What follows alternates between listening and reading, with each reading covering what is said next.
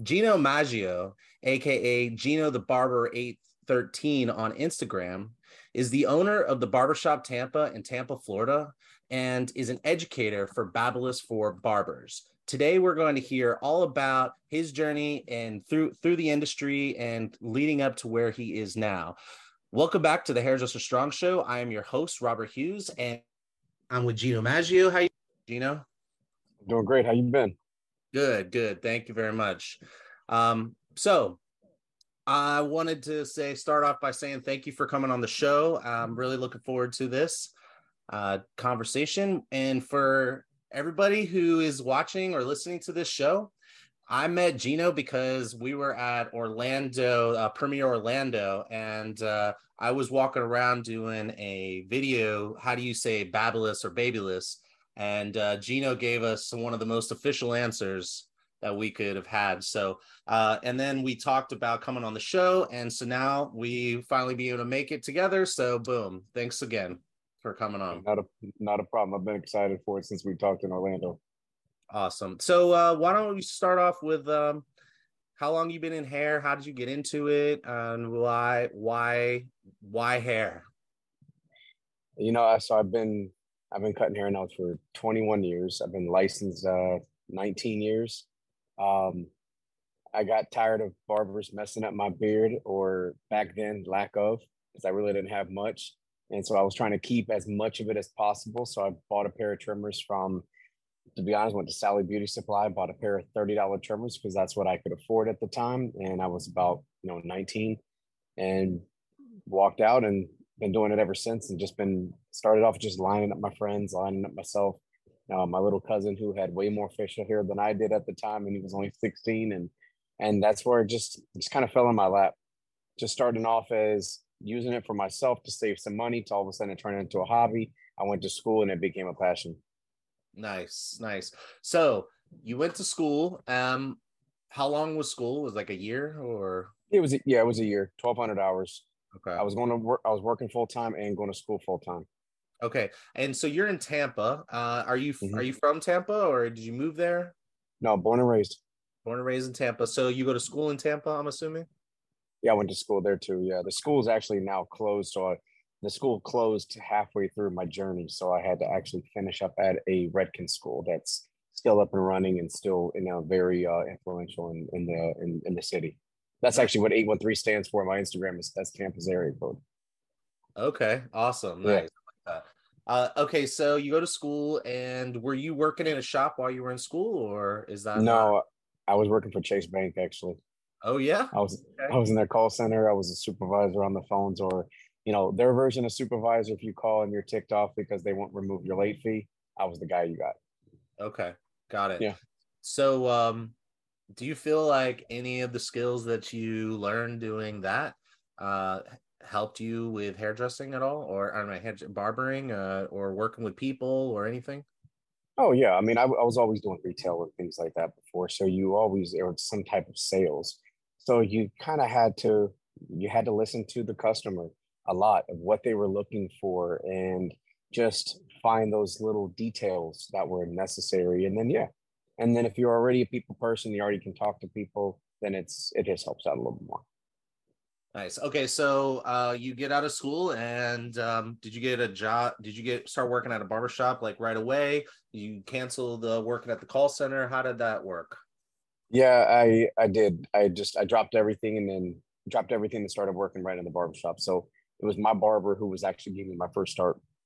He's actually the one who he paid my down payment money for me to go to school. He was good friends with my ex brother-in-law. He found out that he saw me walking in the house one day, and he happened to be there hanging out, and saw me walking with a pair of trimmers, and he just said, "Well, look, if you're gonna play barber, you need to go to barber school."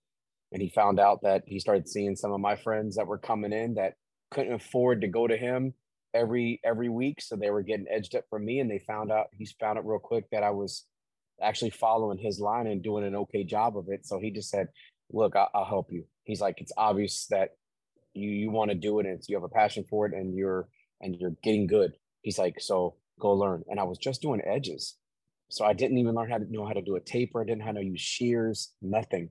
So he just said, "Fine, That's the only habit you have is lining up. He said, so they can help create everything else. He goes, and I'll help you. Nice. So, That's awesome. so he gave me the money he gave me the down payment money and just said, you can pay me back by coming and working at my shop. So I literally went to school for a year and knew I had a chair. So, I mean, that was a hell of a payback. Yeah, that's awesome. That's a Yeah. great story. I love that. Yeah. Okay, so how long were you working for him before you made any moves? Almost 5 years. Okay. And So what sparked the move and what was the move? the move was because of booth rent. I was paying a lot of money out and we were doing a percentage. So we were on commission, 30%.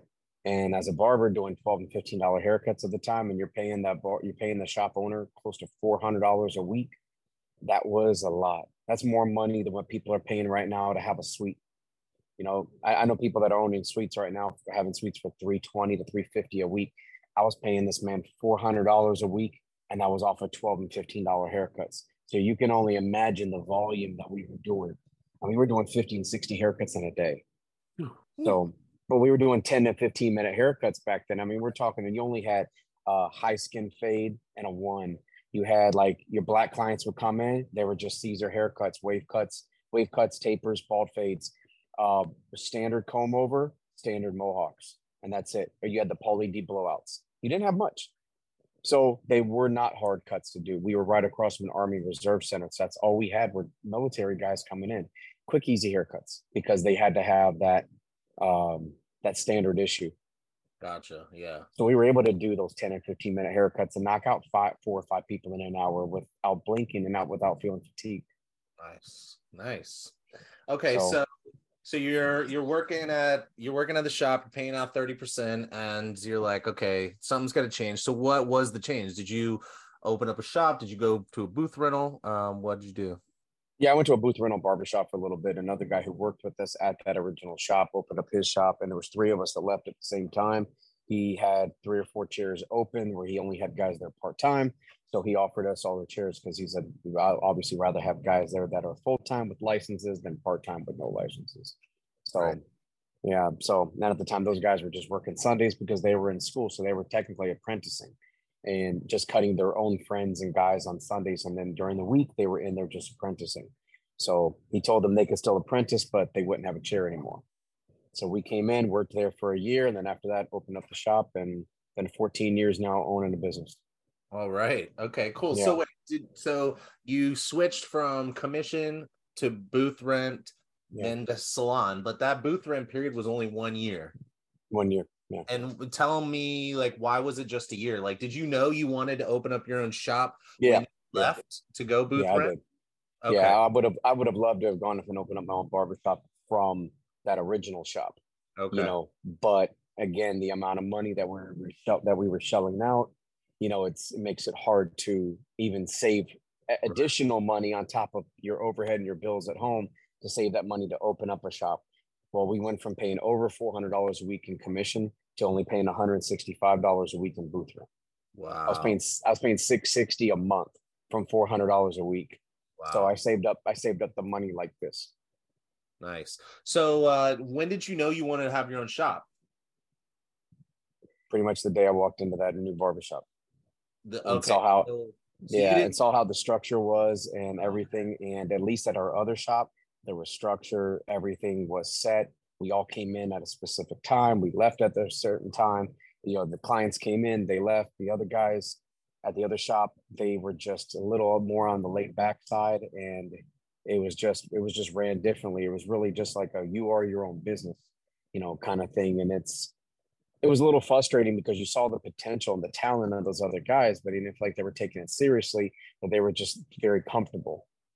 And it's okay to be comfortable in life, but when this is your only livelihood, we're in a business that I say that if we don't have someone's butt sit in our seats, we're technically unemployed. So because we're not making any money. So I knew from that point on, I wanted to open up a shop. Okay. And is your shop, is it commission or booth rental? It's booth rent. Booth rent? Okay. Yeah. So all right. So you go to school We work for about 5 years from this one place. You get the chance to go to save some money doing booth rent, and it's at that point when you're like, actually, I kind of want to open my own shop. Yep. Yeah. Okay.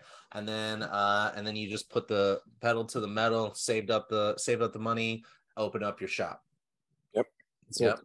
All right, cool. All right, so that was just like anybody listening, that's like a little bit, that's a pathway that you too could follow. So just make sure if you have any questions, feel free to message on the episode below, or you will include Gino's handle if you want to shoot him a message. Is that okay if someone shoots you a message? Absolutely. Absolutely. But you can message me anytime for any questions. Cool. So how did you get into so let's talk about what you do beyond running a shop. You're an educator for BaByliss. So what does that look like? What does that mean? You're up on stage? What kind of stuff do you do for them? We're on stage. We do private classes. We do like in-store and distributor store classes. So like with Salon Centric, Cosmoprof, Armstrong McCall, those groups like that, Sally's. Like places like Fort Worth Barber Supply, Clipper Depot, to name a few companies. So it's pretty much everything we do. Virtual classes, our Instagram ones, things like that. Like during COVID, we were doing them for pretty much anybody that called. Pretty much they wanted their, like I did a lot for Paul Mitchell School over here in Tampa, so I was doing Zoom classes for them. So instead of, since we couldn't be in person, they were doing their schooling online. We did everything there.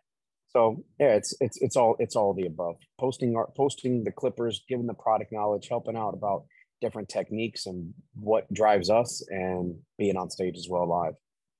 Cool. So and how did you get into that? Was that just kind of like happen? Did that just like an accident? No, Or that took a lot of time. I was already 12, 13 years in the industry before I pretty much got the call. But knowing a lot of the guys already on the team, I mean, so I tell everybody, like they say, how can you get on to being an educator?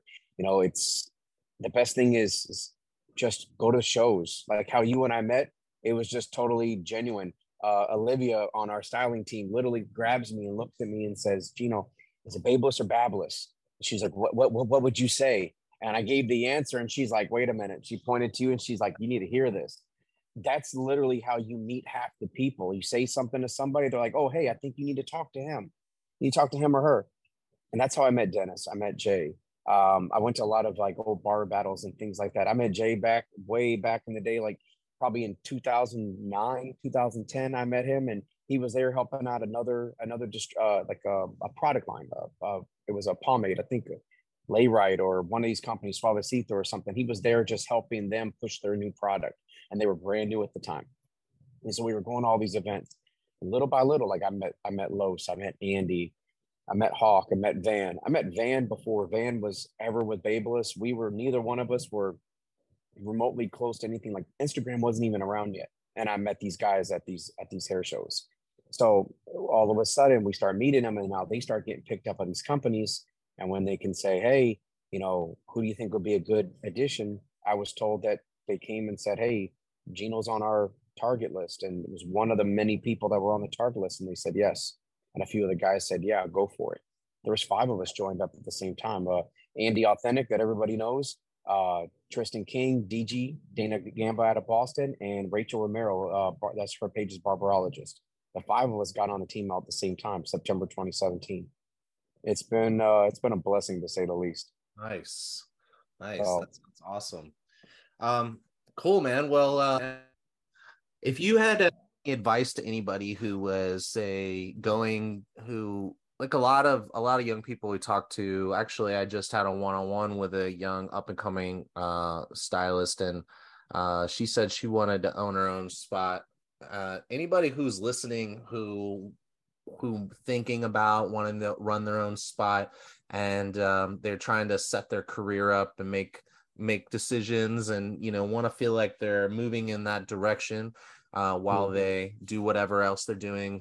Depending on their level, they might be like focusing on building clientele, or I don't know, anything that you want to say to anybody at that level or any other levels who's thinking about that. They're trying to build their clientele, you No, they're said? trying to. So okay, so when I talk to the young people, I go to the schools and I talk to them Mm-hmm. about their future. They're a lot of, I would say at least 50% want to work, don't want to work for somebody else. They want to have their own business, and they don't necessarily always know all the steps that they should take. And then there's even more unknowns, like things they don't know that they don't know. So anything that comes to your head, if you were talking to one of those people, what would you say? Okay, well, you are your own brand. You're already working for yourself because you're the reason that client's coming into that salon or to that barbershop. I think you need to go work at a shop though first. It's very, very important because in order to be a successful business person whatsoever, you have to be able to see how another business is operating. That's why banks and things like that make you get a business plan. Before they give you any type of money, they want to know that your head's screwed on right. And it's just for lack of better terms, really. But you need to be able to go in that shop. There's little things that you just don't think about. You don't think about the product that you need to purchase in order to operate every day. So think about a salon. They gotta have they gotta have all the different color. They gotta have the back bar shampoo and conditioner and all that stuff like that. If that stuff's out there, you can't do highlights. You can't wash your client's hair before or after your appointment. You got to have all those things in place. And as a shop owner or owning a suite, there's all these little things that you're just not prepared for. Even when we were building out our shop, there was all these little things we're like, man, we forgot this, we forgot this, we forgot that. And you needed to go up and get it in order to even start the shop.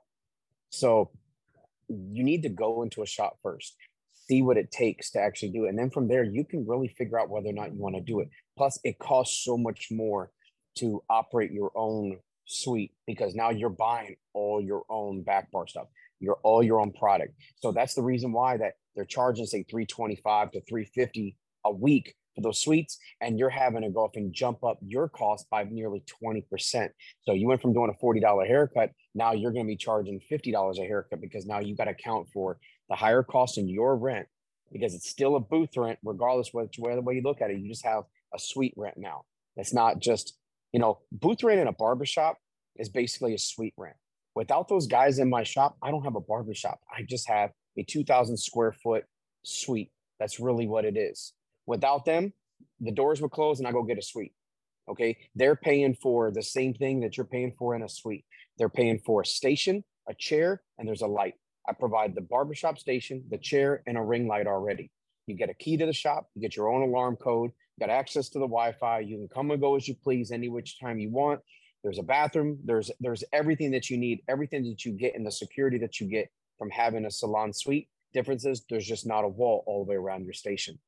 Okay. But in a salon suite, that's the only thing difference. You get 4 walls, and a sliding glass door in front of you, and that's it. And you can get a curtain to block it. You can decorate it with any which way you want to, and that's your space is yours.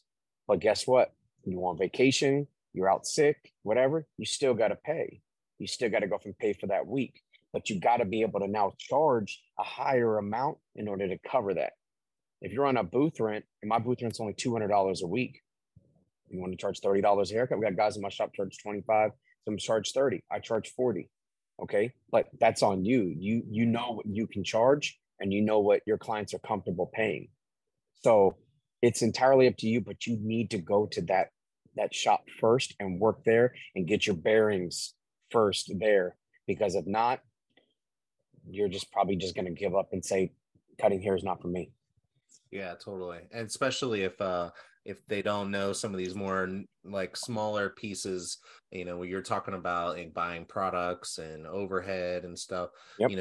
any of those things that someone doesn't know because they didn't, take the time to get experience or educate themselves or both, then Mm-hmm.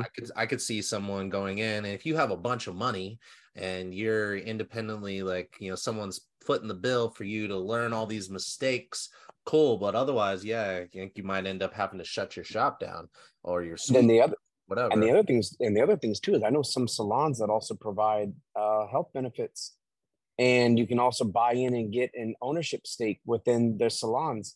Well, then when you go out on your own, you're on your own insurance. You're trying to get with your own insurance, either with an account or through like healthcare marketplace and things like that. And all that stuff starts adding up.